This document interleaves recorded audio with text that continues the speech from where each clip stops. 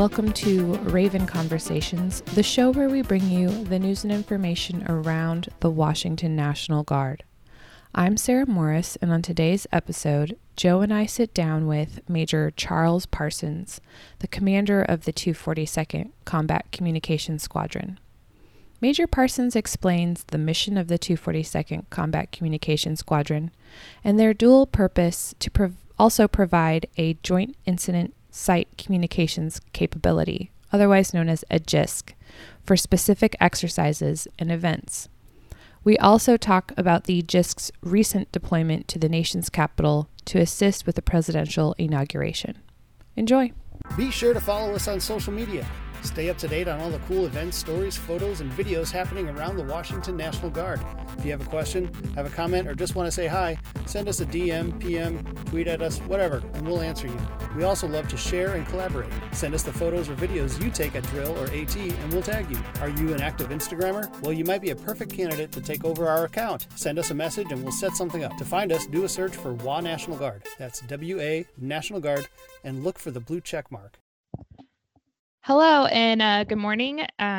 This is Sarah, and I'm joined by Joe, who is via car, so we'll be popping in and out in this podcast, and we are again using Teams, which has been so great during the work from home era here for our offices.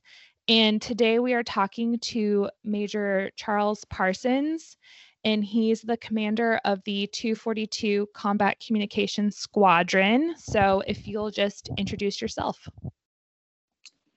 Hey, good morning, Sarah, and good morning, Joe. Thanks for this opportunity. I am, as you mentioned, in the 242nd Combat Comm Squadron, and I also serve in some different capacities with some of our capabilities, one of which is as the officer in charge of the Joint Incident Site Communications Capability, which is a communications suite that we can take out into the field and support any local authorities, incident commanders, in addition to a military capacity. So that's a little bit about me. I've lived in Spokane for going on 20 years. I started out in active duty, grew up in Michigan. After active duty, I made the transition over to the National Guard, and I've been in the National Guard for about 16 years. So again, thanks for having me.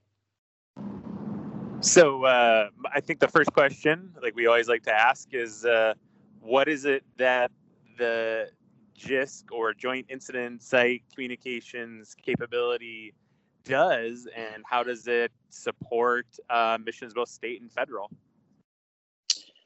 All right, Joe. Well, that's a great question. It's a really cool piece of equipment that is continuously changing to keep up with technology and continue with its interoperability with other services and other platforms for communication.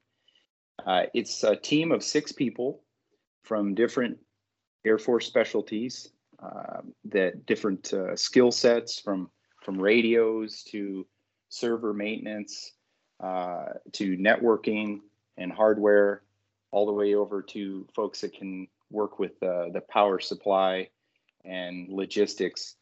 So the capability is quite impressive. It fits all in the back of a trailer, a double axle trailer that can be pulled behind like an F-350 truck. It can be easily rolled out within a matter of couple hours, and within the state of Washington, for where we're located on the east side, we can get anywhere within 8 hours in the state, but certainly in our community within 2 hours, we should be able to respond to an incident commander or a military commander on site. And within 45 minutes of putting our boots on the footprint, we should be able to hand an incident commander a laptop, cell phone capable interoperability, hardline phones, and most importantly, what everybody wants is Wi-Fi. And that allows them to communicate incredibly easy. So a few examples of how we've been employed. over a number of years, we've been able to support the wildfires in our state, and many areas that we're tasked to support. There might be issues with the terrain where cell phones and radios aren't really feasible, or cell phone towers, fiber optic cables in the area have been burned up due to fires. So we can come in, set up our tent if that's where we're operating out of, on a bare patch of dirt, or in some kind of facility. Within a matter of an hour, we can provide that incident commander with basically, like I said, Wi-Fi or phones or interoperability. That's something that I think is talked about a lot in the information technology world, that not everybody realizes that sometimes police departments or fire departments from different areas, they may have the same radio in their hand, but it doesn't necessarily mean that they can talk to each other, and we can help them through that encryption or interoperability so they can talk. So that's kind of a nutshell for you. The beauty of this is we can also load it on an aircraft pretty easily. It's rolling stock, and so we've been down to Puerto Rico with it. We've been to Guam. We've been around the United States, and then just most recently we went over to support the 59th presidential inauguration in DC, where we were able to load it quickly onto a commercial tractor trailer, drive it to the DC area with what we call a dual driver. So they were able to drive basically around the clock. They were able to get to DC in about 30 hours. And we were able to jump on a Alaska Airlines flight, fly right into the Baltimore area, meet our equipment, and be right there ready to support the peaceful transition of power there. Excellent. So you're also the commander of the Combat Communication Squadron there at Fairchild. And from my understanding, that's sort of like a standalone unit. Can you talk about what that unit does and how it interacts with the rest of our Air Guard? Absolutely, Sarah. The 242nd is what we call a geographically separated unit on Fairchild Air Force Base. So we are within the 194th Wing, which resides, as you likely know, over on Camp Murray on the west side of the state. But we're physically located as a tenant unit within the 141st Air Refueling Wing on Fairchild Air Force Base, which is a tenant of the 92nd Air Refueling Wing, the active duty Air Force unit that's on Fairchild. So to expand on that question about the 242nd Combat Communications Squadron, we are a communications unit that can be packed up, and within 72 hours, we should be able to get out the door, get on board an airplane with our people and equipment, and deploy anywhere in the world. We really just need a bare patch of land that we can set up our tents and equipment and be able to see the horizon and point our SATCOM, satellite communications equipment up and connect, and be able to provide, much like the JISC in a larger scale, be able to provide a forward operating base, or even larger, an air expeditionary wing with communications, just like you are used to there at your home station, with an internet connection, phones, network, anything that you need for information sharing. Okay, so then what kind of airmen make up the squadron? So is it mostly communications networking, or is it a fair share of logistics? Because it sounds like there's got to be a ton of equipment involved in this. Well, you're exactly right, Sarah. It is, it's a really interesting mission, and I've had some experiences in other units that were more specialized, where in the combat comm world, we have a bunch of different AFSCs. So we're able to have, of course, the technical experts in information systems that you would expect. So everybody from satellite communications to networking skill sets, so routing and switching, to the cyber operations, cyber security folks, right into what we consider being able to support anybody with communications that you're used to, your help desk type of skill sets. But what we also have is logistics and supply members that keep all of our equipment, our $16.1 million worth of equipment, prepared and ready to go out the door. We also have a bunch of support which includes 25 vehicles.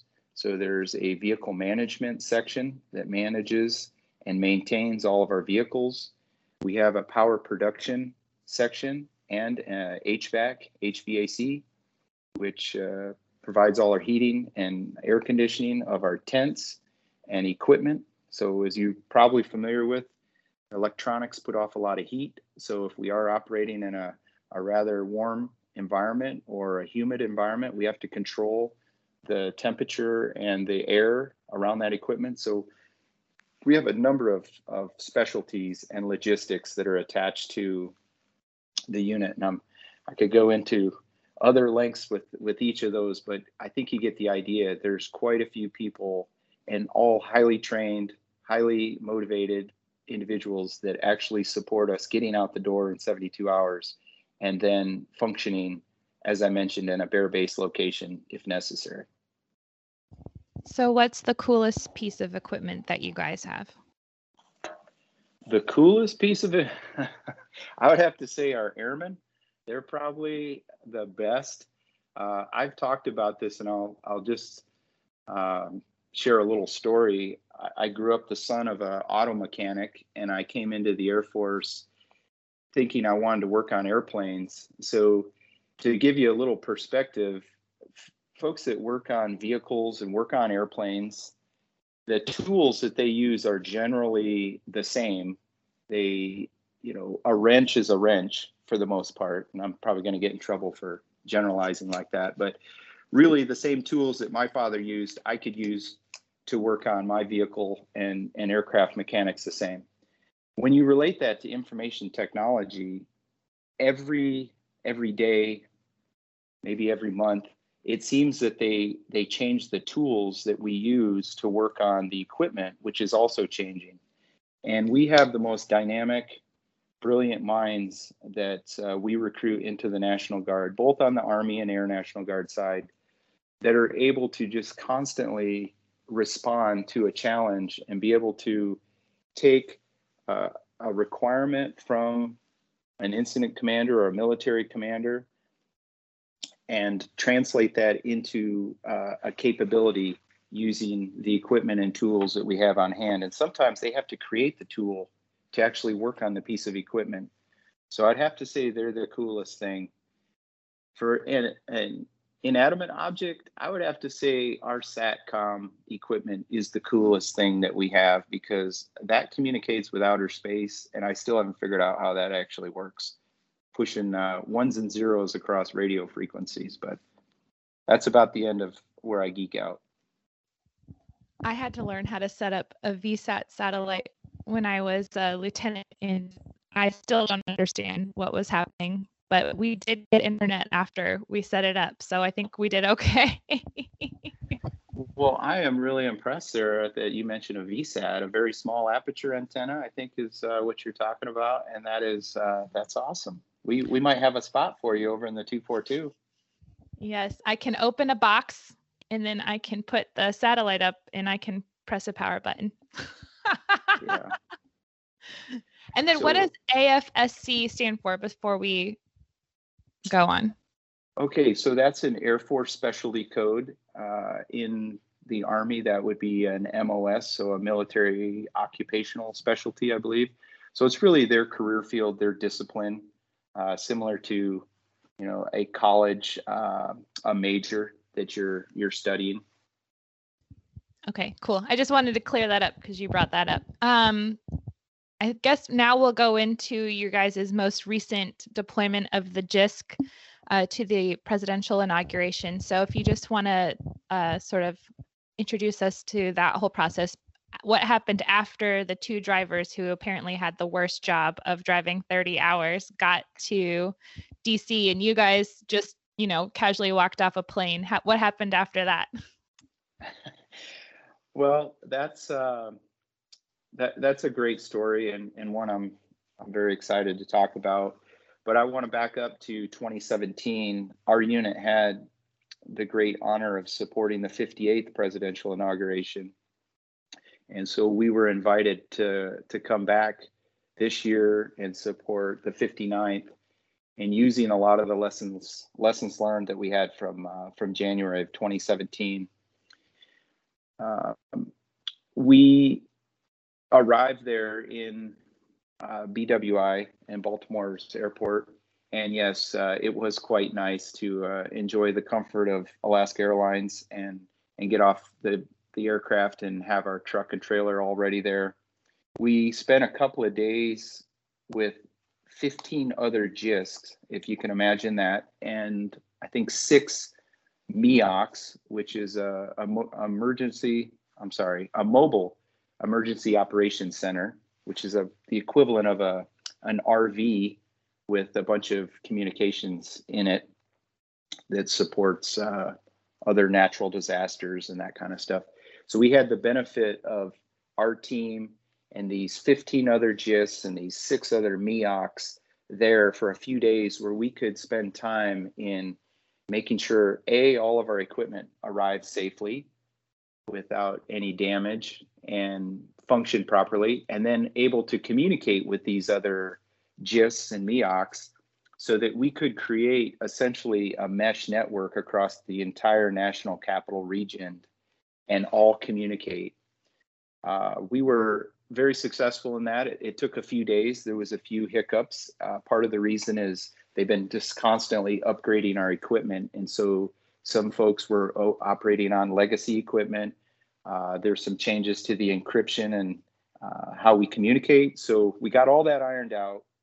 And the idea is that communications is established and is robust before anybody else moves into the area of responsibility, which is exactly what happened. We arrived about a week before the inauguration. We were able to get everything established, make sure we could all talk, and then the forces that did arrive were able to communicate as soon as they put their boots on the ground. I'll mention one thing that maybe others can appreciate. You know, we've been around the world with this capability and a lot of different environments. What we did not anticipate is the National Capital Region, which to my knowledge, never anything like this has been done. We were trying to communicate in an area that is full of very dense granite buildings, very dense structures where radio frequencies don't pass through very easily. So this was a very unique experience for us, and we had to leverage all of our talents and all of our equipment to come up with repeaters around the area so that we could bounce the signal around some of these structures. We had a tasking to actually have communications inside the Capitol building, which worked out fine inside the Capitol, but it wouldn't transmit outside of the building without repeaters. So really a unique experience for us. And beyond meeting the commander's intent there, the training and life lessons that came out of that are just amazing for us. So that's kind of a nutshell. We provided that communications right from the beginning, and we're able to help all of the different agencies talk, bounce radio frequencies around the National Capital Region, so everybody was able to communicate as necessary. And then we did the reverse to come home. We got on board an aircraft, flew home, and our equipment was road hauled home. Was it the same 2 guys that drove it home that drove it there? You know, I don't think so. So I can't confirm that, but I don't think they got the pleasure of doing that trip twice. Well, that's probably for the best. I don't know if I'd want to see everything back in reverse after just doing that. What, they were there for 2 weeks maybe and drove? Yeah, I'm not sure how long, because we utilize commercial drivers. So okay. They met us here in Spokane, delivered it out there in the DC area, And then about 10 days later, I wasn't actually there when they loaded it up, so I didn't see if it was Jared or not. Yeah. Jared was our driver that we talked to here in Spokane. That's awesome. So given that this was your second year, is there any like major lessons learned now that you've done this twice that you're going to be bringing back in hopes that you might be able to support again? Well, remarkably, we just had an after action discussion on this, and there's a lot of lessons to be learned, and some of it relates to our equipment, so I won't bore you with that. I think the idea that we need to take forward is do much of the same things that we did, go out there early, and give some of our more junior folks a chance to be involved with this, because when it only happens every 4 years, really there's just not, who knows where I'll be in the world in 4 years. It's kind of remarkable that I had a chance to go twice. It's like the Olympics.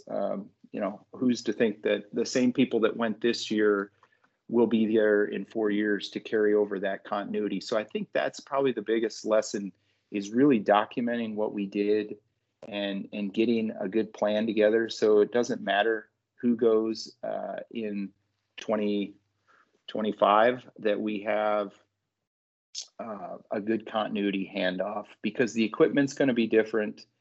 Most likely the circumstances are going to be different and the people are going to be different, but the mission, can function and proceed if we've got that good continuity.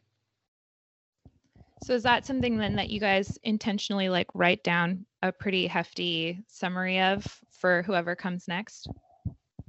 Oh, absolutely. And like they say, no job is done until the paperwork is complete. And, we're back, and there's certainly a sense of relief to everybody that it was uneventful for us. We went and did our mission and came home all happy and healthy, and 10 fingers, 10 toes. But we now need to spend time and author an after action report, and that's already started. In fact, it started on the 5-hour flight home from Baltimore, of drafting up those after actions, and it can't all be written by me.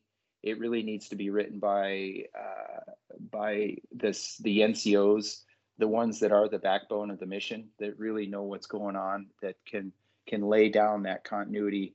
And everybody needs to get eyes on that report and make sure that it's accurate and it covers what is important, and then make sure that's in a place that will remain for 4 years and doesn't evaporate. Great. Joe, do you have any questions?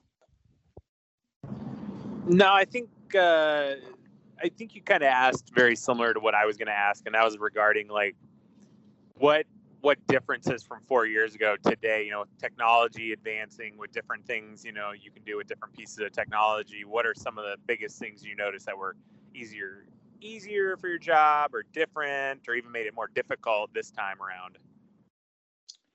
Well, Joe, I can easily answer that in a couple of points. One, I was brand new to the mission, 4 years ago. Didn't know what to expect. So what was easier is I knew the terrain. I had a pretty good idea of what was going on, and had the benefit of mentoring some of the junior members that were going along, who, could possibly be there in 4 years. What was more difficult was the fact that there was a pandemic going on, and there was a lot of restrictions and things that we need to follow to mitigate the risk of COVID-19. So we had to practice physical distancing as much as possible, and hygiene, and alternate shift schedules and things to keep our team safe, and really look at it as a weapon system that needs to be on point when called upon, so we really had to keep people safe. And then, of course, as you may be familiar with, there was about 5 times the number of uniformed personnel in the area. When I was there in 2017, we had just north of 4,000 members of the National Guard in the National Capital Region. And this time I'm hearing it was somewhere around 26,000 members that we supported with our communications in some form or fashion, or were prepared to support with communication. So those two things, between the COVID mitigation and, I don't know, public math there, nearly 6 times the number of people that we were asked to support, was quite incredible. All right, then I'm going to ask you if there's anything you want to make sure that you say about the folks that you brought out there, and then also just your unit in general, give you sort of the platform to say whatever you want on those two issues. Okay, I really do appreciate the opportunity to speak to that. As you can probably imagine, there was a lot of distractions going into this mission, from things in the media to just the political environment, differences in opinions. I truly believe the threat to our service members was incredibly high compared to 4 years ago. We really didn't know what that environment looked like. And so for our airmen to be able to maintain a focus the way they did was just inspiring. They stayed focused on what we had to do, what the mission was. They relied on each other to solve problems and stayed focused. And it really made my job very easy. And I had the benefit of an excellent chief and captain that were able to really manage the operations from day to day, and allowed me to focus on the bigger picture and keeping our leadership informed and making some decisions related to logistics. But it is our airmen and NCOs and junior officers that make the mission happen. And I just couldn't be more proud of how focused they were, how well they took care of each other. And our conditions there were less than desirable, to say the least. And not one of them complained at all. They were there for a very special reason. I think people felt an honor to be able to support a presidential inauguration, and we got there and got back safely, and I couldn't be more proud of them. And then is there anything else you want to make sure you bring up about the 242 and their mission before we close out? Well, I always want to take a chance to talk about our unit. We continue to recruit what we think are the best and brightest from the local community, but we reach out as far as the coast and even into other states. And the mission to me is just very exciting. We work hard and we play hard, but it's really a family culture. We take care of each other, because when you're out there in the field, sometimes it's all you got is each other. And I really enjoy the culture that we have in our unit. And I would just welcome anybody that has interest in the IT field, that doesn't necessarily see themselves working in a cubicle, that doesn't mind getting out and getting dirty. That's what we're all about. We're a fast-paced mission. We operate under sometimes inclement weather and sometimes in faraway places. But to me, it's really exciting, and it's awesome to come back and kind of look at what we were able to accomplish. And many of the skills that we have in our unit, some of the best training is in our technical training schools that make them highly marketable in the civilian world. And some of the certifications that they achieve either in the technical school or when they return make them incredibly marketable in the IT field in the civilian market. So it's really a benefit to them. Yeah, I know there's some certifications that are really hard to get even in the civilian sector that you can get through the military that make a huge difference, especially with regard to how much salary you're able to make. Yes, and it's worth stating that there are many of our professionals that are in the Guard, and regardless of their rank, they are not in the service for the financial gain. There are benefits that I think we all enjoy and are important to us, but many of the members, and I would venture to say all of the members in our unit have opportunities outside of the Guard that they would, just to be frank, they probably lose money on drill weekends to come out and support us. And they do it. And they do it for that sense of camaraderie and sense of mission and the honor of wearing the uniform. We just clearly cannot pay them what they're worth. So we really feel that special that they come out and support us because their skills are just priceless. For sure. And I know I've talked to General Welsh and Colonel Borchers, and they've both said that the Air Guard has, especially in Washington, has got to be the one place where the E3 will show up driving a brand new Tesla, and you're just amazed that they're even there working with you and losing money to be there to assist you guys in these missions that they have, but they're so passionate about that specific skill set that they have. Oh, it's absolutely true. And many of them have the luxury of doing that job that they're paid very well for in their bunny slippers at home. And we get them to meet the standards of wearing the uniform and come out and work in the Guard. And I just couldn't be more humbled by that. So I really appreciate it. Awesome. Well, thank you so much for taking time to talk with us today. We are very excited to hear about your mission in DC and how that went, and to talk about the 242nd, because I know it doesn't get too many shout outs publicly. So we're happy to let everybody know what you guys are all about and to talk about the GIST capabilities. Well, thank you, Sarah and Joe. It's always a pleasure to